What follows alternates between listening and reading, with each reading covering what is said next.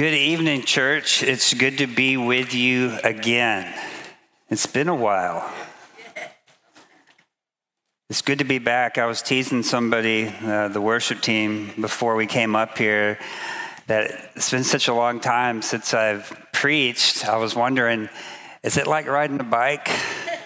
And so I had the privilege to preach at a sister church in town this morning that's in transition, and it was a good time with God's people. And so it's good to be back here with God's people at Living Hope Bryan. And if you have your Bibles, I invite you to turn with me to Acts chapter 20. And we'll be looking at verses 17 through 38. But before we go any further, I want to say just a couple of things just related to my sabbatical, my time away. First, I want to say thank you, church, for trusting God and trusting me with this time. It was a blessing to me and to my family. I praise God for a church who loves a pastor this way. And that's what it is. This is a gift that was given to me, and I'm very grateful for it. Secondly, I just want to again say publicly thank you to Charles and to Matt and to Bill and to Alan for standing up here week after week, faithfully preaching God's word. Church, we are blessed that the word of God continues to go out faithfully, and it doesn't hinge on any one person. And we'll see that again tonight in our text. And I'm just so grateful for the things that God reminded me while I was away, and being able to visit with other brother pastors here in this community, as well as attend other church services and just be encouraged by the word of the Lord. And it was certainly a time of personal rest, a time of deep personal reflection, and to be honest with you, also a time of personal repentance.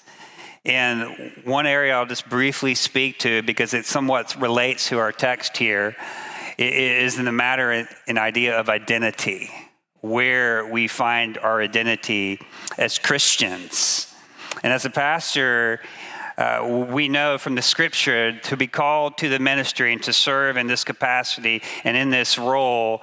Paul tells Timothy that it is worthy of honor, in fact, a double honor. But as admirable and honorable as this role is, for me and for any other pastor, our identity does not come from this calling. It is a part of who I am, but it's not all of who I am. First and foremost, I am a Christian. I'm a follower of Christ.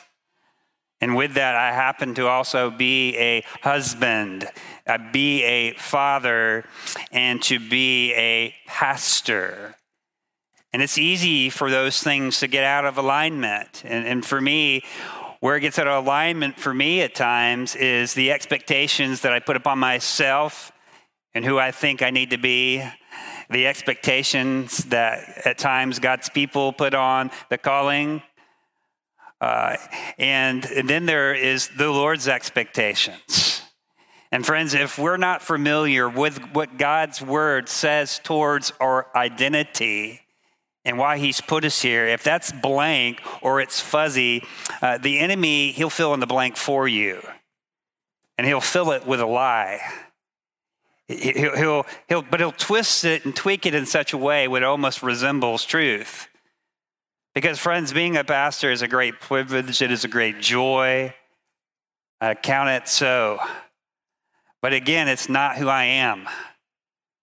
I'm a Christian, a follower of Christ before that. And God certainly reminded me in my time away from that, because it was a strange foreign thing to not prepare a sermon for several weeks. It was a strange and foreign thing to sit where you sit and to listen.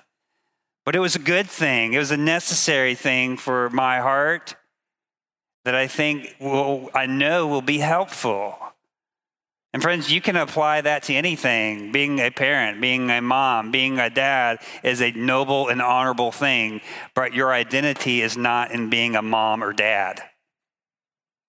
Because if it is, when you're a parent, when your children act up, man, you will be frazzled. You will be discouraged. Our identity is not found in our job. For our students that are getting ready to go back to school, your identity is not found in that degree or that future job that you hope to get with that degree. Your identity is not found in your new spouse. We have a newly married couple here. It's good to see Micah and Tiffany. Love you guys. Yeah. And as sweet as that relationship is, your identity is not found in one another. Our identity is found in Christ. And the reason I say that, because as tonight, Paul has very meaningful words for the church leaders. These are lasting words. These are his final words. I heard it said from Danny Aiken, the president of Southeastern Seminary. He said that last words are meant to be lasting words, meaning they're supposed to have impact. They're supposed to stick with us. And if you remember back at the beginning of Acts, the book of Acts began with some of Jesus' last words to his disciples, that he was leaving them. But he was not leaving them all alone. He was sending the promise of his Spirit. His power was coming, power to be his witnesses in Jerusalem, in Judea, and Samaria, and to the ends of the earth. And we've seen throughout our study of the book of Acts how Jesus' last words had a lasting impact on these men, on those women that gathered together before the Spirit came. We see that these men, that this women, that a movement began, not of this earth, but of the Holy Spirit. And at one point in the middle of our study, we saw that they were described as men who had turned the world upside down.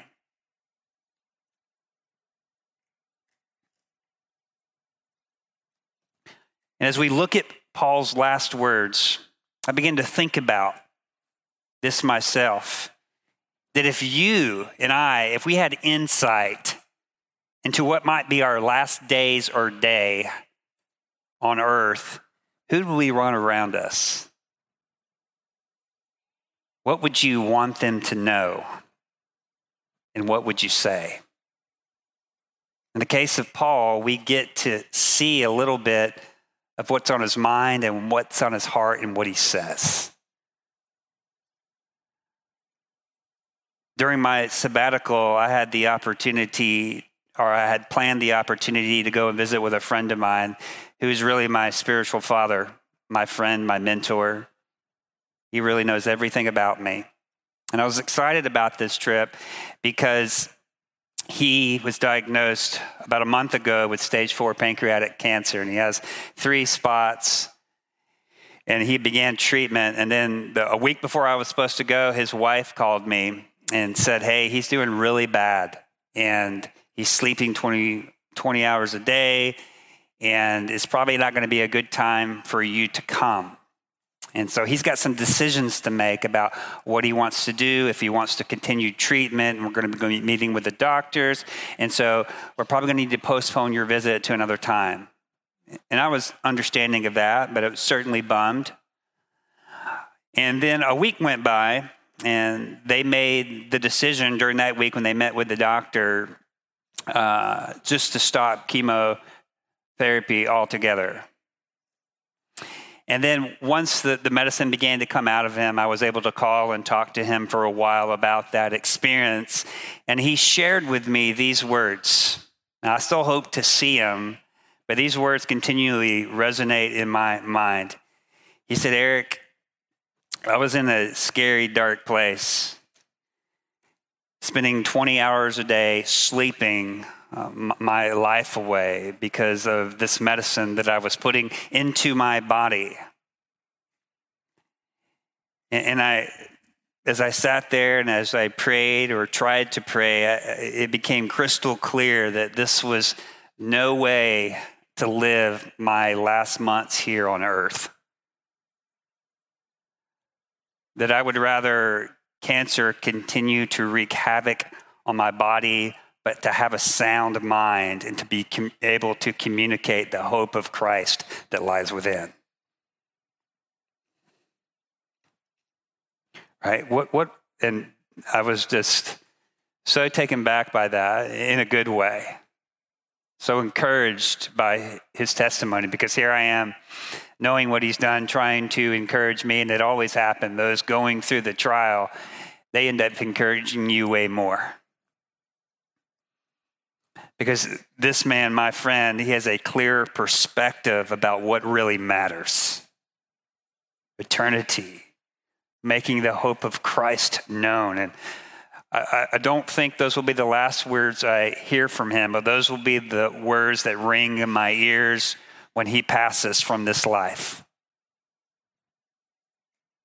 That he would be willing to forego a treatment that could give him an extended time here on earth, but yet, from his perspective, to live isolated from everyone and not to be able to communicate clearly or soundly was no way to live. To live, just as Paul said, is to live as Christ, and to die is gain. And that is his perspective, and those words have stuck with me. And I'm grateful for those words and for that opportunity to hear from him. And again, as I said tonight, we will hear from Paul. Paul had some insight, whether it be a Holy Spirit inclination, as he was heading to Rome, that he was never going to see these people at Ephesus again. A people that he had spent 3 years with, toiling, plotting faithfully, proclaiming the gospel, persevering under great hardship. And so he wanted to leave them with some important words for the leadership mostly, but also for the church itself. And if I had to summarize what Paul would say to the elders at Ephesus and to the Ephesian church, I would summarize it this way, with this big idea: that Christian, you are called to care for the church. You are called to care for the church. And as we work through this text, I'm going to answer 3 questions. Why do we care for the church? 2, who is to care for the church? And 3, how do we care for the church? And before we get started, I invite you to join with me in reading of God's word, beginning in verse 17. Now, from Miletus, he sent them to Ephesus and called the elders of the church to come to him. And when they came to him, he said to them, "You yourselves know how I lived among you the whole time from the first day that I set foot in Asia, serving the Lord with all humility and with tears and with trials that happened to me through the plots of the Jews, and how I did not shrink back from declaring to you anything that was profitable, teaching you in public and from house to house, testifying both to Jews and to Greeks of the repentance toward God and the faith in our Lord Jesus Christ. And now behold, I am going to Jerusalem, constrained by the Spirit, not knowing what will happen to me there, except the Holy Spirit testifies to me that in every city that imprisonment and afflictions await me. But I do not count my life of any value, nor as precious to myself, if only I may finish my course in ministry that I received from the Lord Jesus, to testify to the gospel of the grace of God. And now behold, I know that none of you among you have gone about proclaiming the kingdom will see my face again. And therefore I testify to you this day that I am innocent of the blood of all, for I did not shrink back from declaring to you the whole counsel of God. Pay careful attention to yourselves and to all the flock in which the Holy Spirit has made you overseers, to care for the church, which he has obtained with his own blood. I know that after my departure, fierce wolves will come in among you, not sparing the flock. And from among your own selves will arise men speaking twisted things to draw away the disciples after them. Therefore, be alert, remembering that for 3 years I did not cease night or day to admonish everyone with tears. And now I commend you to God and to the word of his grace, which will be able to build you up and give you the inheritance among all those who are sanctified. Verse 33, I've coveted no one's silver or gold or apparel. You yourselves know that these hands ministered to my necessities and to those who were with me. In all things I have shown you that by working hard in this way, we must help the weak. Remember the words of the Lord Jesus and how he himself said, it is more blessed to give than receive. And when he had said these things, he knelt down and prayed with them all. And there was much weeping on the part of all. They embraced Paul and kissed him, being sorrowful most of all because of the word he had spoken, that they would not see his face again. They accompanied him to the ship. Again, I call your attention to the big idea. Christian, you are called to care for the church. Remember, again, the context is this. Paul is saying farewell to those whom he loves, his lasting words. And so we begin this evening by asking this first question: why do we care for the church? Every one of us here this evening are driven by a why. Every one of us has a why, meaning what motivates us to be here. We all have a why in life. Our why is what gets us up in the morning. And it's important, and we have several whys, but it's important that they be in the right order. We have an ultimate why as Christians, which is to live our lives to glorify God. And then we have many other whys. We have a why because some of us have to show up to a job. We have a why because we have little people that live in our house. Right? And we have to get up, because if we don't get up, they'll get up, and you'll never know what you find. All of us have a why. All of us are driven by something. For students, it's getting ready to be school. My kids don't even want to hear that, but again, that's going to be their why for the next 9 months. Why did I get up early? Because you got to go to school. We all have a why. We're all driven by something. Our why reveals our motive. And in this text, Paul gives us insight into some of his why, some of his actions as to why he's doing what he's doing, why he's choosing to say what he's saying. So what's going on? One, in context, we see why Paul is saying what he's saying is because he's leaving. He prioritizes the care of the church because he's leaving for Rome, never to return and to see his friends again. And with this being the case, what does he do? He calls an elders meeting. He tells them, guys, I'm getting ready to depart, and I want to leave with you some important information that you need to know that's going to be beneficial for you, but also for God's people. Why? Because the leaders, the elders, the pastors are an influence on the church. Now, we know that they are not the only leaders. We know that Jesus Christ himself is the head of the church. But the leaders, they influence the church. What they do, what they say, how they live has a direct impact on God's people. And so Paul spends time very clearly, very concisely instructing them, encouraging them to their call. Someone needs to lead the people. Paul can't do it from afar. Again, the church is not intended to be built on any one person, individual, or personality. And we see why. Because if it's built on Paul, he's leaving. What happens to the church? If you've been around long enough and you've been a Christian long enough, we see what happens when churches are built on personality in certain people.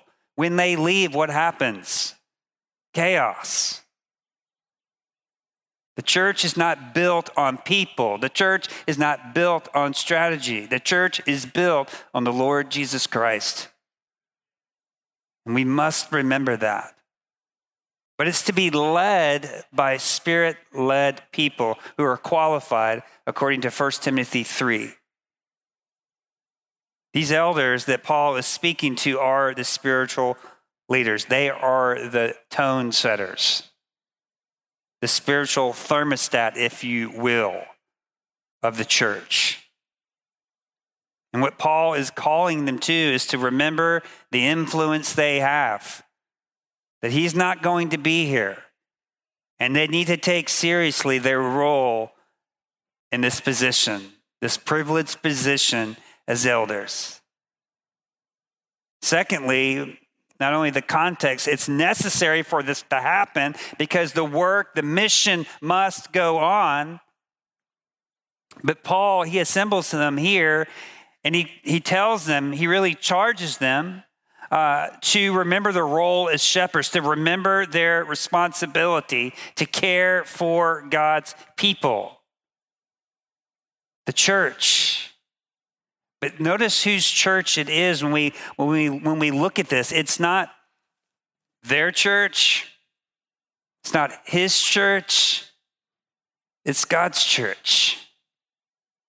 That we remember that, right? Because when we forget that, it's easy for self to slip in.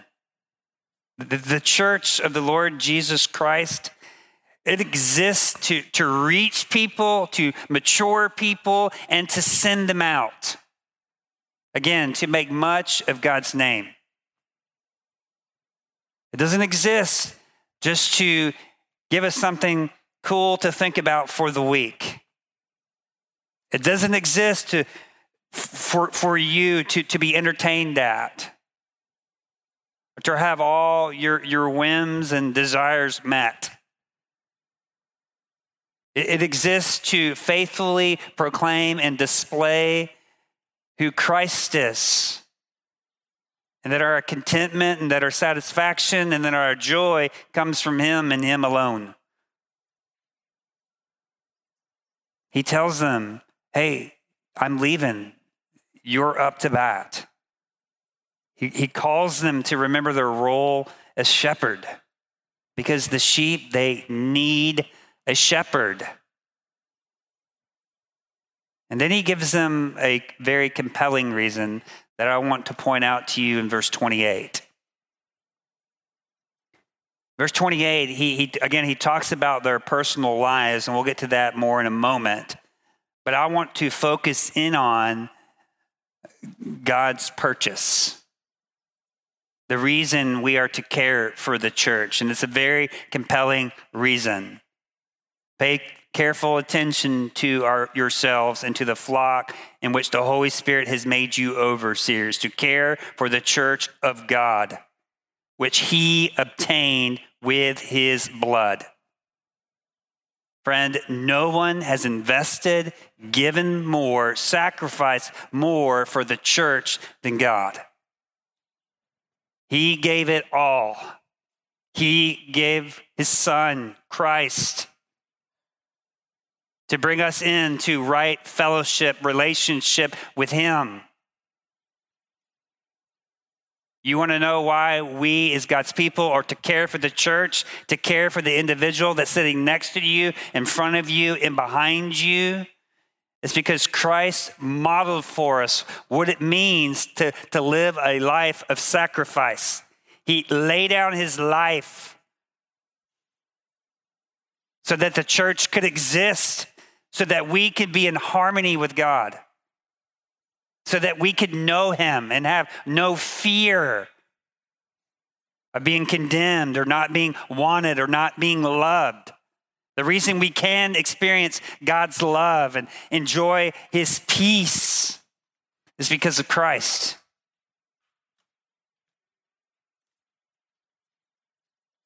Christ gave it all. And for this very reason, as Alan talked about last week, you remember Alan talked about living your lives as a living sacrifice. He says, crawl up on the altar and be a living sacrifice. That sounds like lunacy. Who would do such a thing? Who wants to live a life of sacrifice? But when you consider the great mercy and grace of God, it is our reasonable, logical response to all that God has done for us. To lay everything down for him. And friends, it is unnatural. It's not the natural disposition of people to care for others. It's our natural disposition, our inclination to look out for numero uno. But for those who have called to this special place, they should know that by now. But even so, he's reminding them to care for the church. We need to be reminded. Here, the Ephesian elders, you would think this is very elementary. But they need to be reminded. Why? Because loving people is hard. Right? If you live in a house with other people, you know what I'm saying. I don't even have to fill in the details for you.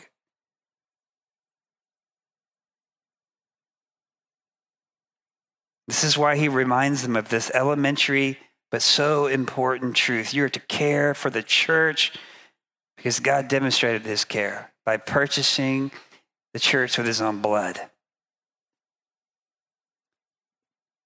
And aside from that, we know that God's plan to reach the world, to reconcile people to himself, is through his church.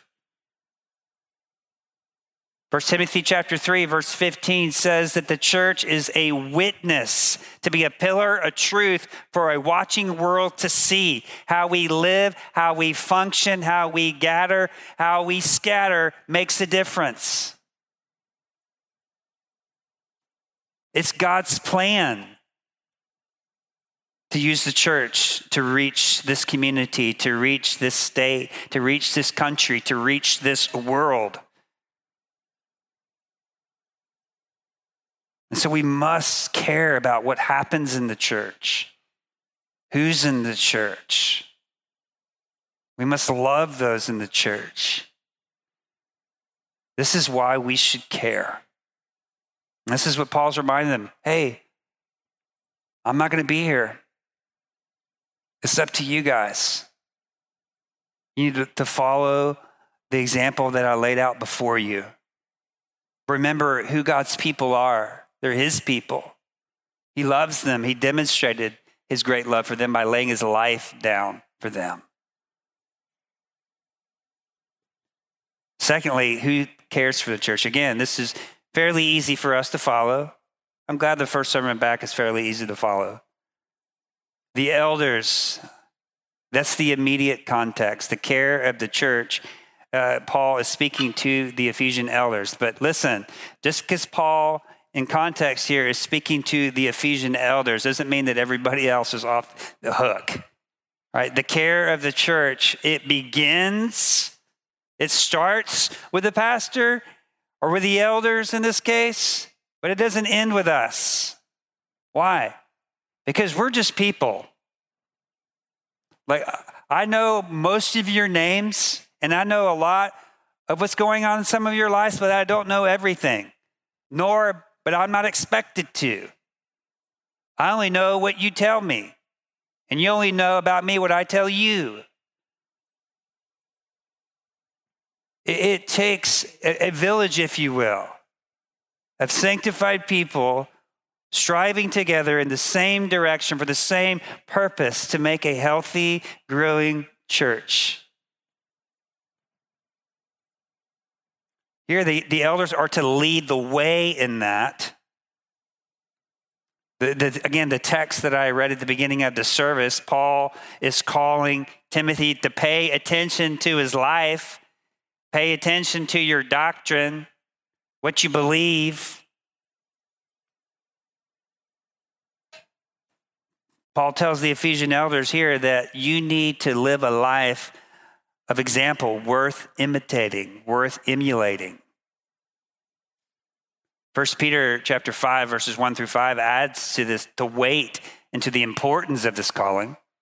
So I exhort the elders among you as a fellow elder and a witness of the sufferings of Christ, as well as a partaker in the glory that is going to be revealed. Shepherd the flock of God that is among you, exercising oversight, not under compulsion, but willingly as God would have you, not for shameful gain, but eagerly, not domineering over those in your charge, but being examples to the flock. And when the chief shepherd appears, you will receive the unfading crown of glory. Likewise, you who are younger, be subject to the elders. Clothe yourselves, all of you, with humility one another. For God opposes the proud, but gives grace to the humble. Now, no, just like you see Peter here, he's speaking to the elders. He's speaking to himself, but where does it go by the end of the text? He's talking to the whole congregation. Everybody has a role to play in God's church. Everybody has a place. Everybody has a responsibility. Everybody has something to do. And he tells them that. He says, hey, elders, you lead the way. You set the tone. You set the temperature, but it doesn't stop and end with you. And I'm so glad that it doesn't, right? Everybody in this room that says that they are a Christian, you have the Holy Spirit of God in you. And you are needed and that you are necessary in order for this church to continue to carry on with the mission of God that God has for Living Hope Bryan. It will not be accomplished by a group of 5 elders. It is our job, as we see in places like Ephesians chapter 4, to what? To equip the saints for the work of the ministry. We're to remind you of all the resources that God has given to you. We are to pray and seek God's face and ask what we can offer by way of classes, by way of strategy to help you grow in your relationship with Christ. And let me just give a plug to everyone that's here in this room and everybody that's listening online. If you don't know what you're doing at 3:30 on Sunday afternoons, I have a great place for you to show up. It's called the prayer class. It just started today, and Frank Wingfield is teaching it. And I would encourage you to show up. I mean, can we all say who has room for growth when it comes to personal prayer? Right? If we're honest, everybody in this room is going to raise their hand, and we should. Friends, prayer is vital to the Christian life. Because when we choose not to pray, we're saying, hey, God, I got it. I'm okay. I'm here to tell you, you don't got it. We can't accomplish what God wants us to accomplish as people unless we're humble before Him, unless we depend upon Him.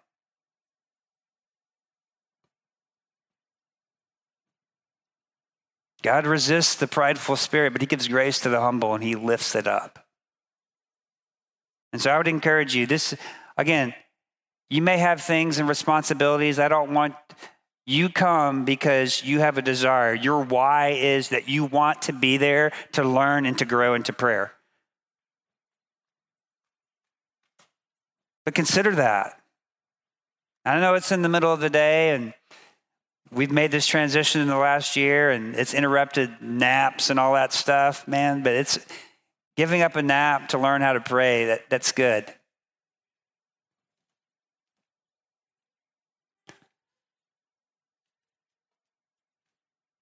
The responsibility to care for the church is on the elders, but it's also in the people. And so how do we do it? How do we care for the church? That's what everybody wants to know. How do we care for the church? And I find it interesting what Paul does. It's Paul, he uses his own life as the example, as the teaching tool for those elders to follow. Paul was a person that was with the people. And because they were able to witness his life, witness the trials that he went through, the hardships, see the tears. They were able to identify with him on a deeper level and receive his instruction. And the elders that are here, our life is to model this. We are to be a teaching tool to help others, to spur one another's on, to love and to good deeds. And this is what Paul does. Paul's like, you want to know how to be an elder? It sounds kind of like self-serving, but it's not. He's like, look at my life.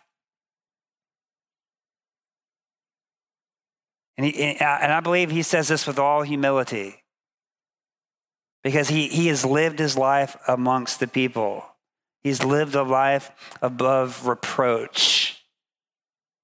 Friends, may we remember all of our lives teach something, say something. And Paul, because he was submitted and committed to the Lord, he was able with confidence to say, hey, follow me as I follow Christ. Imitate me the way that I'm living. Hey guys, you want to know how to lead the church here when I'm gone? You can look to my example. Paul here, I want to quickly just point out a couple different ways that he modeled for these elders that will benefit us all. One, by his labor. Paul modeled how to serve. Again, remember when I was asking about what's your why? Paul in this text, he makes sure and he hones in and he reminds, hey, my why was not to gain. In fact, I worked a side job. I mean, he was a tent maker. He provided his own way.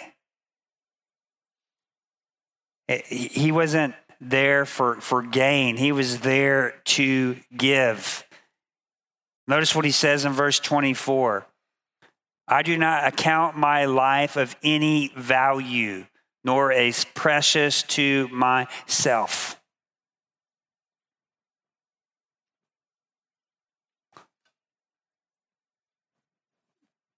Again, I hearken back to what Alan said last week of Romans, or what Alan was preaching on last week from Romans chapter 12 and verse 3, that we not think of ourselves more highly than we ought to.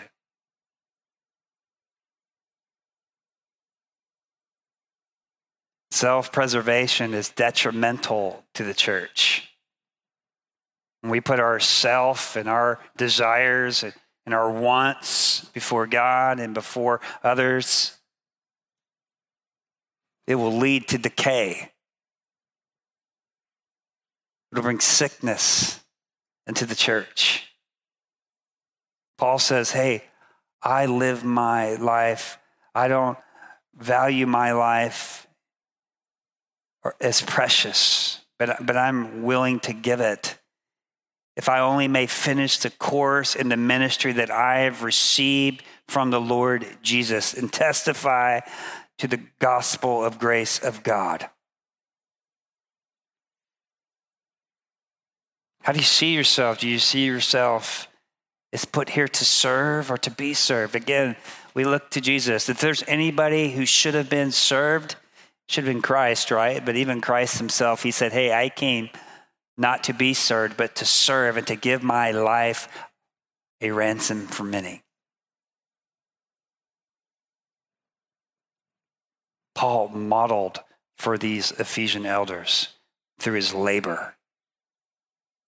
His labor was not for himself, but for his Lord. We also see by his personal life, Paul models for us how to suffer. No one likes to suffer. I was reading this morning in my personal devotion and the Psalms 119, and the author there is thanking God for being afflicted. God, you are good in the affliction that you have given to me.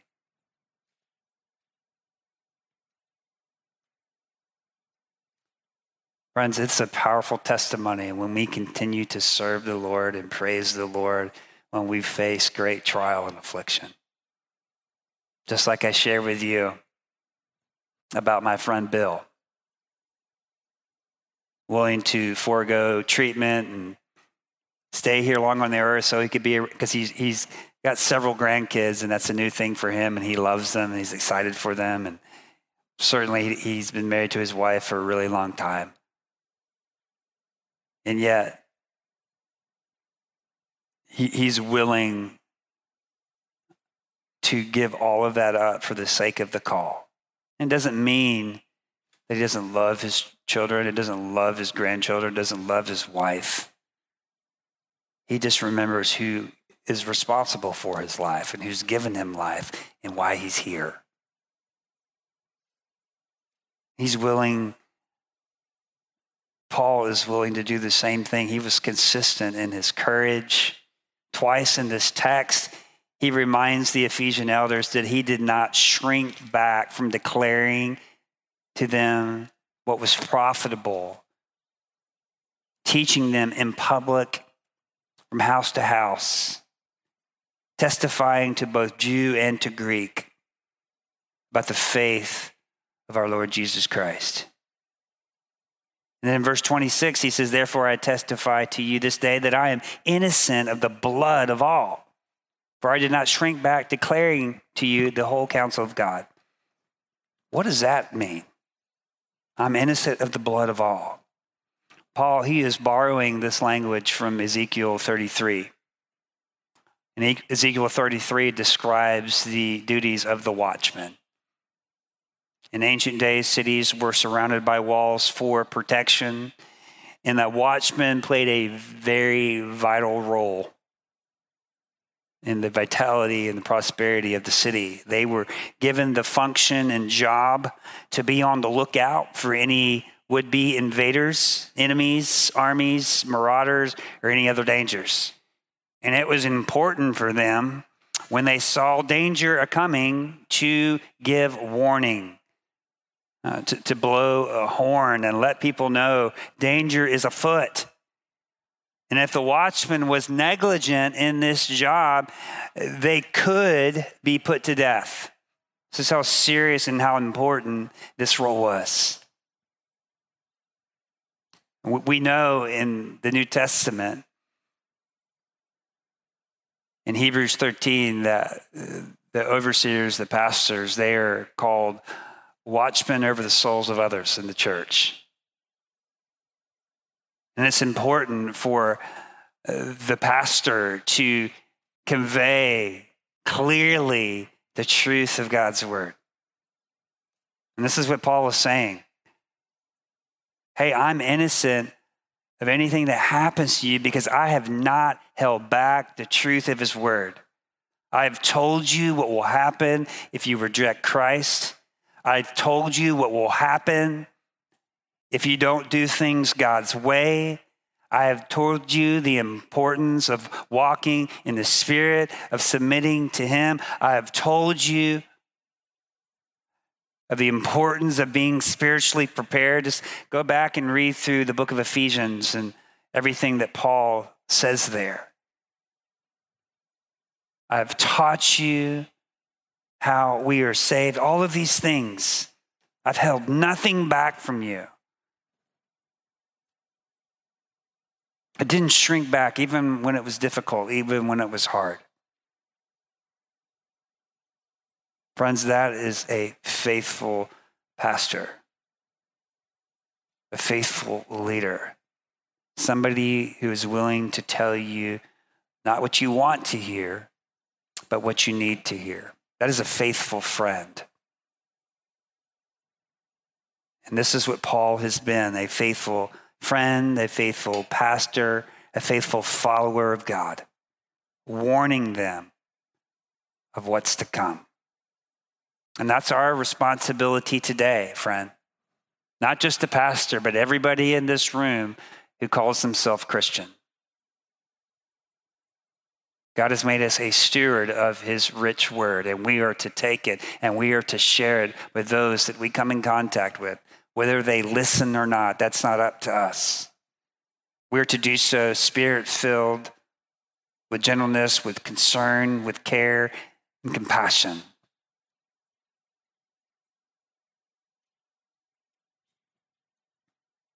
Lastly, we see not only by his labor in his life, but also